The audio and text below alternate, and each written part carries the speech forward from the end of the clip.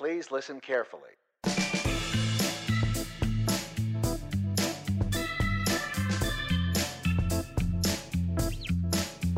And now, live from the attic that smells like a basement in McKinney, Texas, it's the Assuming Positions Podcast, featuring four left feet performing a tango of trivia, Kevin and Mikey.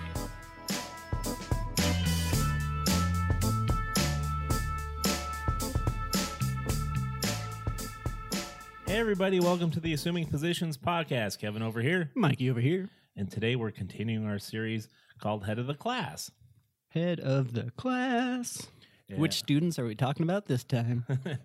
We are talking about the cleric class. Yeah. So just in case you didn't know, go back and listen to the other ones, but we've been going through the D&D rules cyclopedia. Yep. And we noticed that they have really basic classes: magic user, cleric, fighter, thief, dwarf, elf, and halfling. And we thought it would be fun to think of the best ones we would want in our party of each of those classes. Fantasy Dream Team. That's what we're picking out. Fantasy dream teams. So today we're doing cleric. Which I will just have to chime in and say probably the hardest one so far, because what the cleric? I mean, how often do you see clerics? Cleric was really hard, and we kind of looked into it, and we found out that one of the reasons why cleric is so hard because clerics were pretty much invented, as they are in Dungeons and Dragons, by Gary Gygax when they made Dungeons and Dragons. Yep. So a lot of these other archetypes, classes, you would call them, are kind of tropes, kind of things that have been pulled from Media already, that already existed. Right. Yep. But in a lot of Dungeons and Dragons is Lord of the Rings. But if you think of Lord of the Rings, there's no clerics in it. Nope. So apparently, we found this on the interweb. So Break it down for us. the cleric class began as a simulation of vampire hunting clergy seen in B-grade horror films. Okay. And they were specifically created to oppose a vampire PC named Sir Fang. Sorry, that's a great vampire PC name. So Gary Gygax added the restrictions on weapon types, being they have to have blunt weapons, and that's based on, Gary Gygax is maneuvering. It's based on looking at the Bayeux Tapestry, Okay. which shows William the Conqueror. Oh, yeah. Okay. William the Conqueror's brother, Uh-huh. Odo of Bayeux, was a bishop, Okay. and he's shown holding a mace in the tapestry. So That's where the sort of standardization and default weapon from a cleric comes from. bludgeoning weapon. That's crazy. It is crazy. It's so wonderfully nerdy. That's awesome. So I think we managed to pull out 6 clerics. Yeah, I got my 3. All right. They're kind of loose, though. We'll see how it goes. They're kind of loose. I'm going to go ahead and start. Kick it because off. My number 3 is pretty much as close as you're going to get to a D&D cleric character. Same as mine. Let's compare. And that's Melisandre Melisandre from Game of Thrones. from Game of Thrones.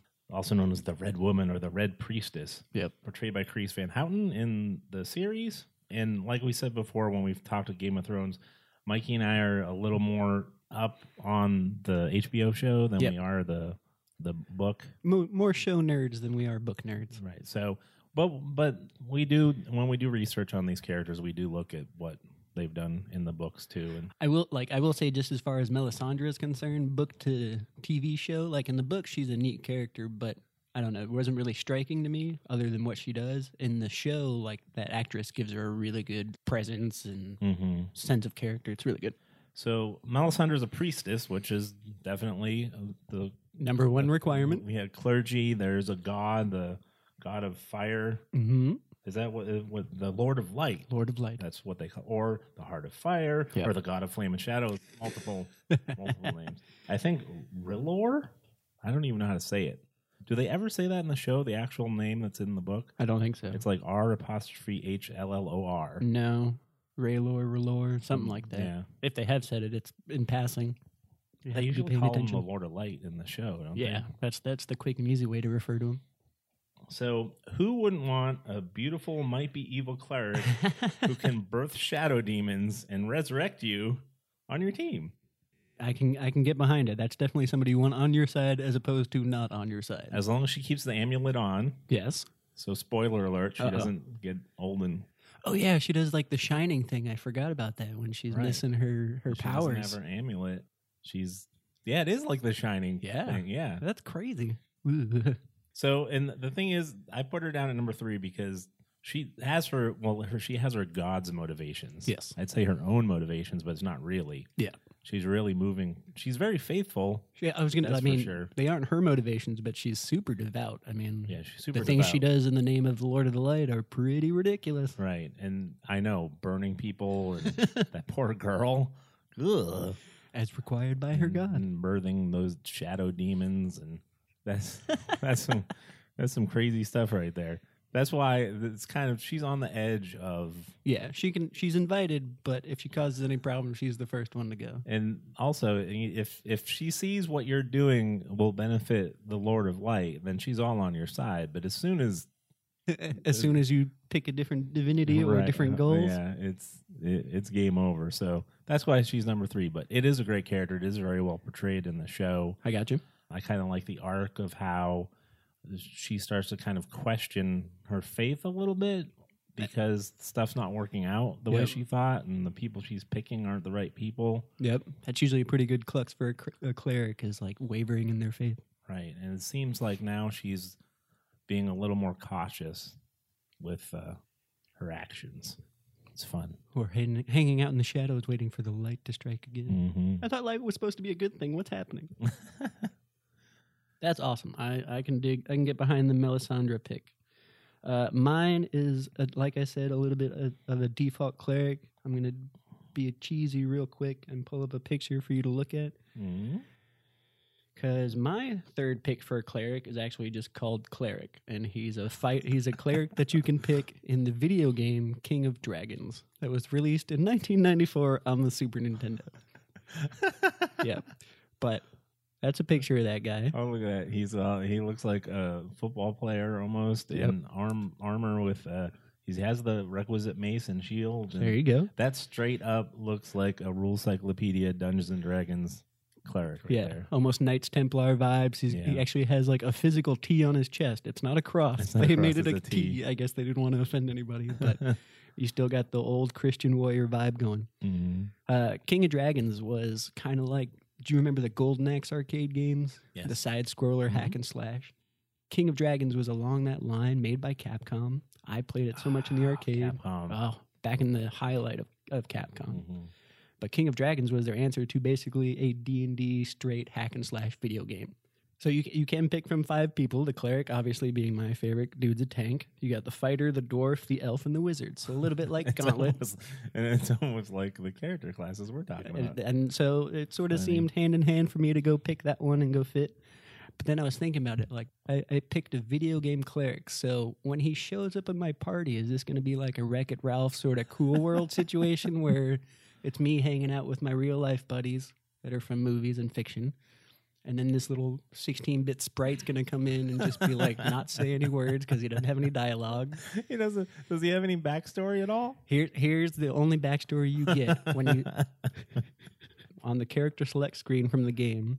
All it says is, although it is against his creed to use sharp weapons, ding, he has powerful defensive abilities, and, his God willing, his level can advance quickly. That's all you know about the cleric. He's big, he's strong, he's religious, he's quiet, and he's out smiting for his God for whatever reason. But yeah, I want him on my team as a third pick, basically just because I think it'd be cool to have a video game character like pixelized and hanging out with us. That's hilarious. You don't even want like the drawn version of him that was on the side of the cabinet. Oh, you no. want the 8-bit version of him. Yeah, 'cause to harp on King of Dragons real quick, go get an emulator, go try it out. It's only 16 levels, but it was back when Capcom was doing gorgeous sprite art and actual backgrounds, and it's all fantasy medieval, so it looks like classic D&D. Was that 16-bit by that point? Or Yep, Super 32? Nintendo, 16-bit. Okay. And then that was back in the time of, one more remembrances, back in the time of Blockbuster Video. That was one of the games I used to go rent. And then I'd have to bug my brother to take me back to Blockbuster so I could re-rent it. You couldn't just hold on to it like Netflix. You had to go back to the store, re-rent the game, take it home, try and beat a few more levels, take it back a week later, re-rent it, take it home, try and beat a few more levels. You used to have to rent video games at a store. Back in my day. So yeah, that's why me and the cleric are tight. I spent a lot of time on him. That's great. I love it. Yeah. So my number 2 is we're going into the tabletop. Moving My on number up. 2. I like it. I picked Ulrich the Slayer. That's an awesome name right off the bat. But the Slayer, how is he a cleric? I'm going to read to you the little description I found on the Warhammer 40,000 Wikia. Please do. Ulrich the Slayer, also known as Grandfather Lupus and the Guardian of the Sons of Russ, is the Wolf High Priest of the Space Wolves Space Marine chapter, and is the oldest of all the Space Wolves other than the chapter's dreadnoughts. You know what dreadnoughts are? I do not. What are dreadnoughts? Dreadnoughts are basically sarcophagi that have been weaponized. So like weaponized mummies? So it's basically like a hero who has passed is basically almost Darth Vader. What's left of him is jammed in this giant walker. Nice. But the walker, the way it's designed, it looks like a sarcophagus where like he is. That's in cool. the middle part. And Awesome. it's this big giant fighting robot, basically, with the old dead hero in it. Hell yeah. Or undead, or I get if fun. he's Anyway, so Yes. they're old because they're dreadnoughts. So anyway, his great mane is white as the slopes of Azenheim on the Space Wolves chapter's homeworld of Fenris. Ulrich is even older than the mighty Logan Grimmar, the great wolf of the chapter, was fought in the name of the Emperor for over 700 Terran years. oh, he's over 700 years old, this guy. Yeah. Props to Warhammer and D&D in general for just having the best flavor text for everything. So That's I'm going to show you a picture of him. Tit for tat.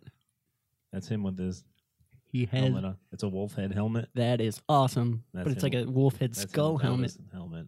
his helmet. He's bigger than my cleric dude. These are all like the Oh, yeah. linebacker football It's from a lore. It's a Warhammer 40,000 Space Marine.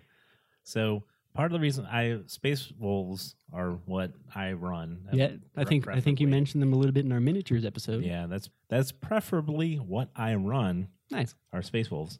And Ulrich the Slayer, I actually don't have a model of him. I'd like a model of him. They have these wolf priests Okay. in Warhammer 40,000 in the Space Wolves. They're called chaplains in regular chapters, and they are basically priests who can heal. They have healing. They can heal your models. Mm-hmm. They're the Warhammer 40,000 sci-fi version of a cleric. I got you. They even don't have a bladed weapon. They have basically a big cudgel thing. It looks like I'll show you a picture of it. It looks like a Something to use to fend off wolves, and winged. that is intense. So it's not actually an axe. It's more like a hammer or something like that. So. A hammer that'll mess you up in at least one swing for sure. So it's fun. The wolf priests are fun, and he has a fun backstory. There's so many books, and there's so much fluff in Warhammer 40,000. Even in their rule books are about 3/4 fluff, just stuff you can read about it, and the rest of it's the rules. So he has a 700 years of backstory. That's wonderful. But basically, he's just a badass old space marine who can heal. And he lead. he prays to a wolf god, is what it sounded like in that flavor text. Well, technically, he plays the Emperor Okay. in Warhammer 40,000. Gotcha. Known as the God Emperor. Okay. So he's kind of a god, or is a god. Nice. Nothing's fully defined in Warhammer 40,000. Yep. But he's the God Emperor who they pray to. Cool. But then there's a layer on top of it with the Space Wolves, because they come yes. from a planet where there's giant wolves, and there are tribal people who they pull from to make Space Marines. And again, we're talking about 700 years of history, so there aren't a few twists and turns in there kind of doing something wrong. Yeah, it's super fun. One of the fun things is he's so old, he's the only one who's allowed to call the Great Wolf, Logan, the leader, by his name Logan. Awesome. Everyone else has to call him by some kind of...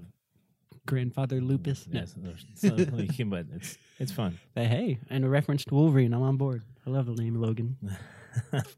So that's it. Ulrich the Slayer, he's my second choice. Okay, we could probably put my second choice and your second choice in a battle of just wits and not wits, because... Wait, is a cleric intelligence-based or wisdom-based? They're wisdom-based. Okay. They're wise. Okay. Which the 700-year-old Space Marine would be. True. Mm-hmm. My guy sort of has the same sort of setup, but this is the Lucy one. But for a cleric, I'm going to choose Thor. Thor? Thor, the god of thunder. But he's not a cleric, he's a god. He has his powers are divine. But because he's a god. Or is he? No, he's an alien. Wait, or a god. Wait, which Thor are you using? There's higher gods above him that grant him his powers. So it's divine power. It's blunt weapon, because Mjolnir, Mew Mew, however you say that word. Mew Mew. Mew Mew from the movie. It's his big old hammer, not a bladed weapon. And Thor is a tank. He's practically invulnerable. So if he's on your party, he's going to be front line. He's going to be coming in, smashing things, taking the brunt of blows, and standing up for the good of humanity and protecting humanity and protecting the world from evil and monsters and undead and ice people. And his brother. He does fight undead in that one thing. That's very cleric-y. There you go. Wow. I don't know if I agree with this position. I'm putting it out there. But it can be beaten to maybe fit into the hole. That's what I'm doing right now. If we have to take out, like, if we have to sort of, what's the word? If we have to muzzle Thor a little bit so he doesn't just obliterate my party every time, that's fine. We can have a weakened Thor. He didn't have a hammer for most of Thor Ragnarok, and he was still awesome. It's interesting. See, because yep, Thor's technically in the Marvel universe is technically an alien.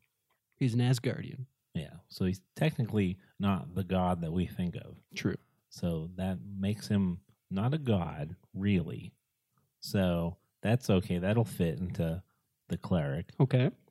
Because he's not a god, but he does have powers that are given to him by his father, who is a god. Who is a god? So is he? Wait. So wow.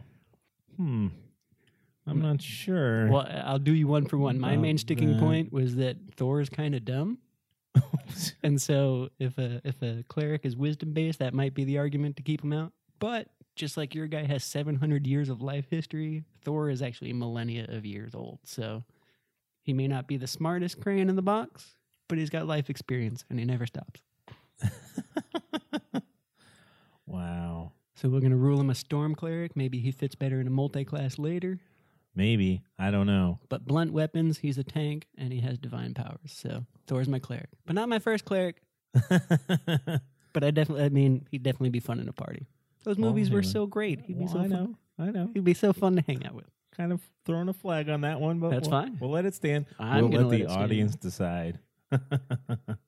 Well, hey, guess what? Even if I'm wrong, second pick, still Thor. All right. Well, prove me right with your number one cleric pick. My number one pick is kind of... I'm going to have to argue a tiny bit. Yes. But I just think a tiny bit. Okay. So we already had... if you go on our Facebook, we've already been talking to some folks about the Jedi. Yeah. And we talked about it in the mage one, our Jedi mages. It did come up. But we're also like our Jedi clerics. Yeah. So we've had people argue that the Force is more like mana than it is like a religion or from a god. Anyway. Let's get into it. The person that I picked is definitely, he's sold as a spiritual warrior and a monk in Star Wars canon. Yes. And that's Chirrut Imwe from Rogue One. Donnie Yen. Who played by Donnie Yen, yes. Now, in my mind, this is the closest you're going to get out of a Star Wars character to a D&D class character. I got you. So he was literally a guardian of the Wills, and they protected the temple of the Kyber on Jedha. So he was a warrior monk. Okay. There's a temple. A temple just says religion. Yep. Monk says religion. Yep. And he sees the Force as a religion. As most people should. I mean, up until they kind of tried to explain it in some of the movies, the Force was very unexplained and very mysterious. I am one with the Force, and the Force is with us. There you go. Or me. Yep. So, peace be with you, and also unto you. Sounds vaguely familiar. I am one with the Force. The Force is with me. Doesn't he chant that to get through? Yes. Sorry, I might be blowing a point. He does. Well, no, bring it on, because this guy's a cleric to me. He's got a staff. Yep. He doesn't have edged weapons. Yep. And he does have the little bowcaster thing, but that's Still not a sword. Still not a sword. Not a bladed weapon. It's not a bladed weapon at all. And I know of a lot of times that when you need range for your cleric, you'd use like one of those prods or whatever, which is like those crossbows that shoot out like energy slugs. Oh, okay. Instead of a actual arrow. Instead of a bolt. Bolt. They're called. So anyway, Chirrut Imwe is it's kind of, I was doing a lot of research. I'm basically a Star Wars head, so I only had to do a little research, but I know the places to go. Your research was looking into the other corners of your brain. Well, So the interesting thing about it is that people are trying to decide whether he's force sensitive or not. Okay. Which would lead you to think, well, why didn't he become a Jedi? Because he's supposed to be 52 years old, so he would have been 30 in his 30s or 20s during the Clone Wars. So why wasn't he a Jedi fighting alongside the Jedi? Why do you sit out the battle? Yeah.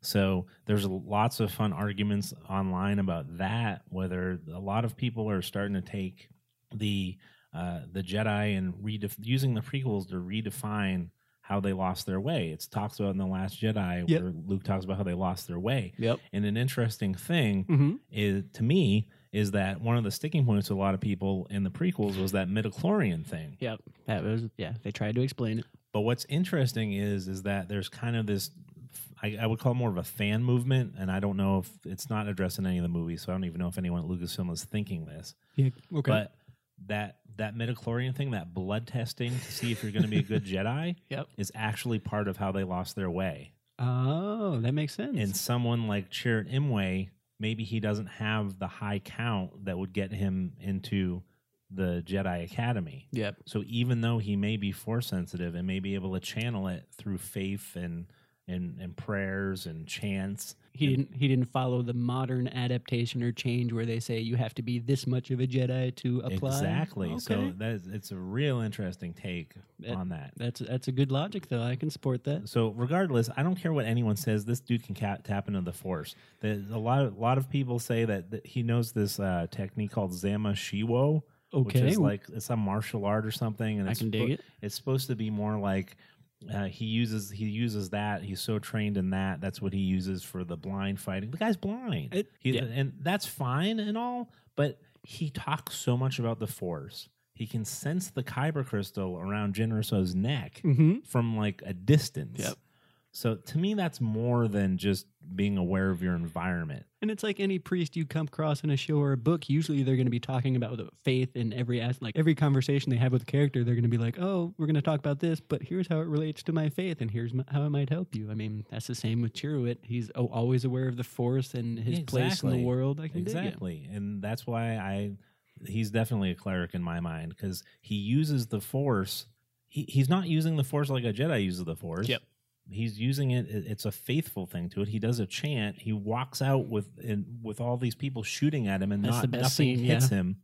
I mean, it's the Chirrut Imwe is a cleric of the Force, and the Force to him is a religion. And whether you think the Force is mana or not, I don't think so. I think the Force is. I think the Force is a.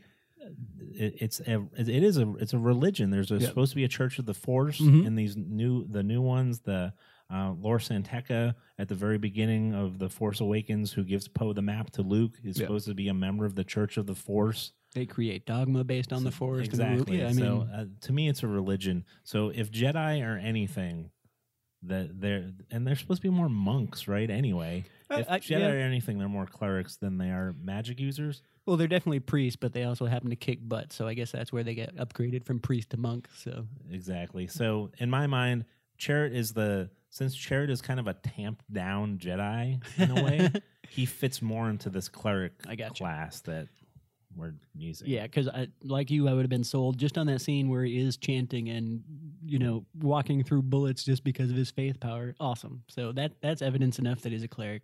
My one sticking point on just Jedi being clerics in general is that lightsabers are kind of swords. I mean, yes, they are light powers, which is in the cleric column, still a sword though. But Chirrut Imwe, does he have? I don't think he has a lightsaber. He just has the staff. He just has the staff, and there is supposed to be a kyber crystal on that staff, though. Oh, nice. But so in my mind, the Jedi are their own thing that can't really be stuck into one of these classes. In my mind, they would need to make like a new class called Jedi. Which would be awesome because Jedi are awesome. Yeah. All right, so Jared Imway's my semi-controversial number one. Dun, dun, dun. Not as controversial as Thor. Not as controversial as Thor. But I'm going to tell you right now, Thor could kick Jared Imway's butt. Well, yeah, because he's like He's whatever blind. he is, a god alien. Yeah, but he'd feel really bad about picking on a blind guy, though. So I think I don't know, they'd come to some compromise.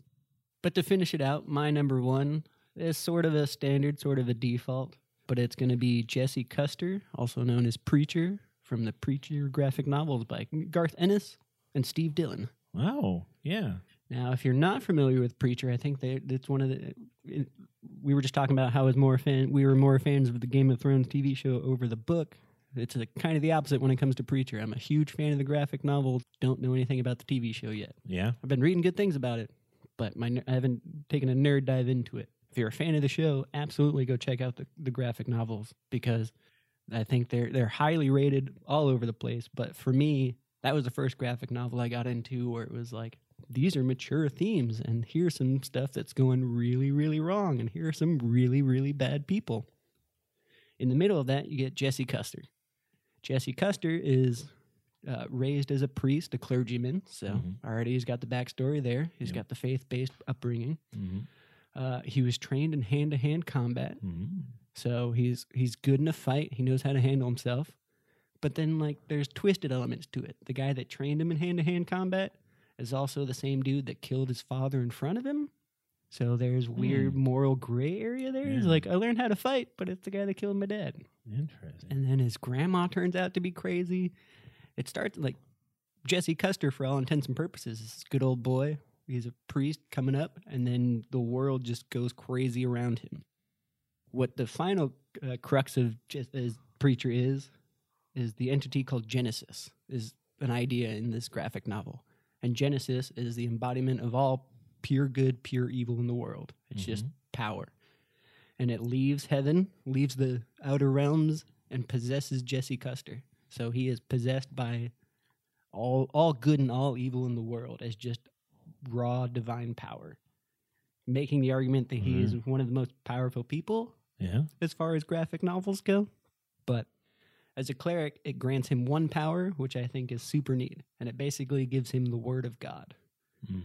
Doesn't make him super strong like Thor. He doesn't have any big old armor like the clerics we were talking about, like Ulrich. But if he uses his power, anything he says basically happens. If he tells people to do something, they are compelled to do it. If he says an idea to somebody, they are compelled to believe that idea. So it's cleric powers, I would say, just sort of like on 100. So, yeah, he'd be a high level cleric. Yep. Second reason I'm picking Preacher is because Preacher hangs out with a drunken, alcoholic Irish vampire named Cassidy. As a drunken Irishman myself, I feel like that's a relationship he can sort of hang out with. So we're simpatico. I'm not a vampire, but I'm happy to bite a few necks if it makes Preacher a little more comfortable. But that's the kind of characters that Preacher is up against. We were saying earlier that clerics were originally created as an opponent to the undead and vampires. There are undead zombie people that come back in Preacher, but he also fights like real life evil people, almost like Nazis reborn.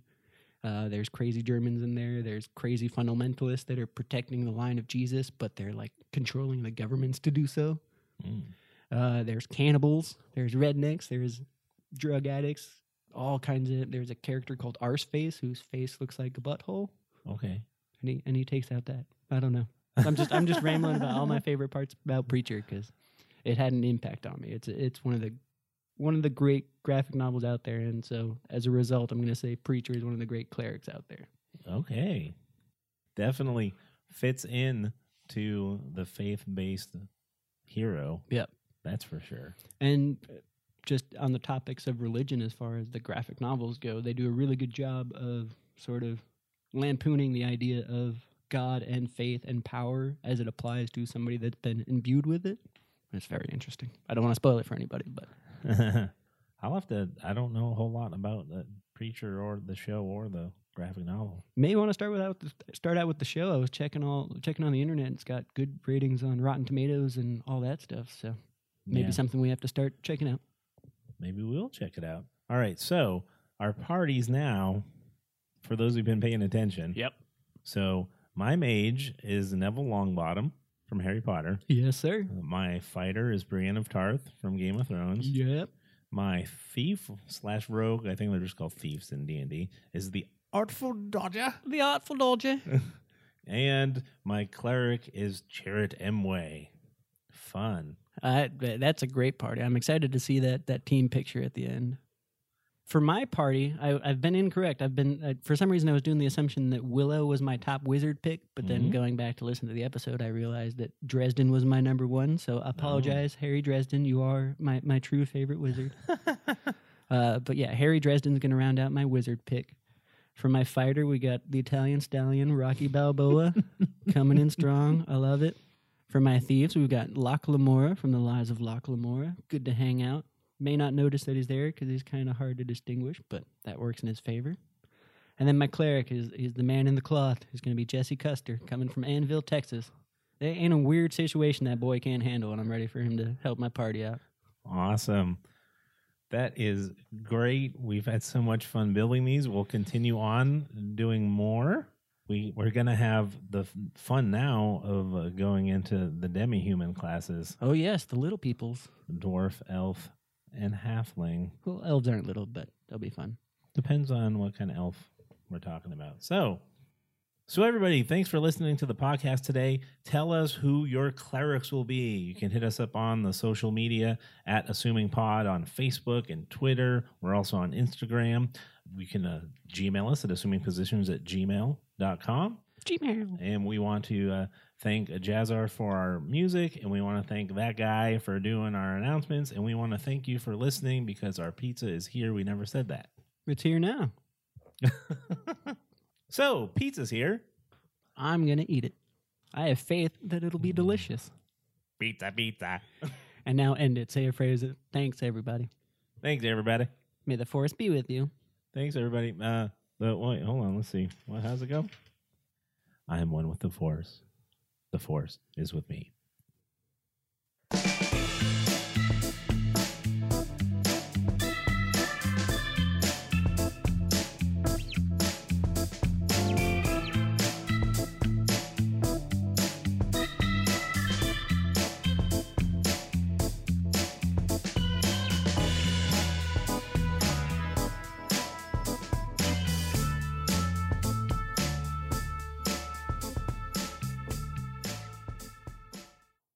Excuse me, Sonny, do you know a cleric I could talk to?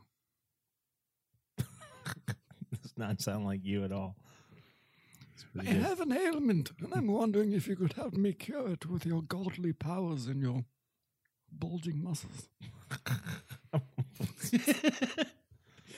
You're a strapping young lad who looks like he believes in God. Do you like puzzles?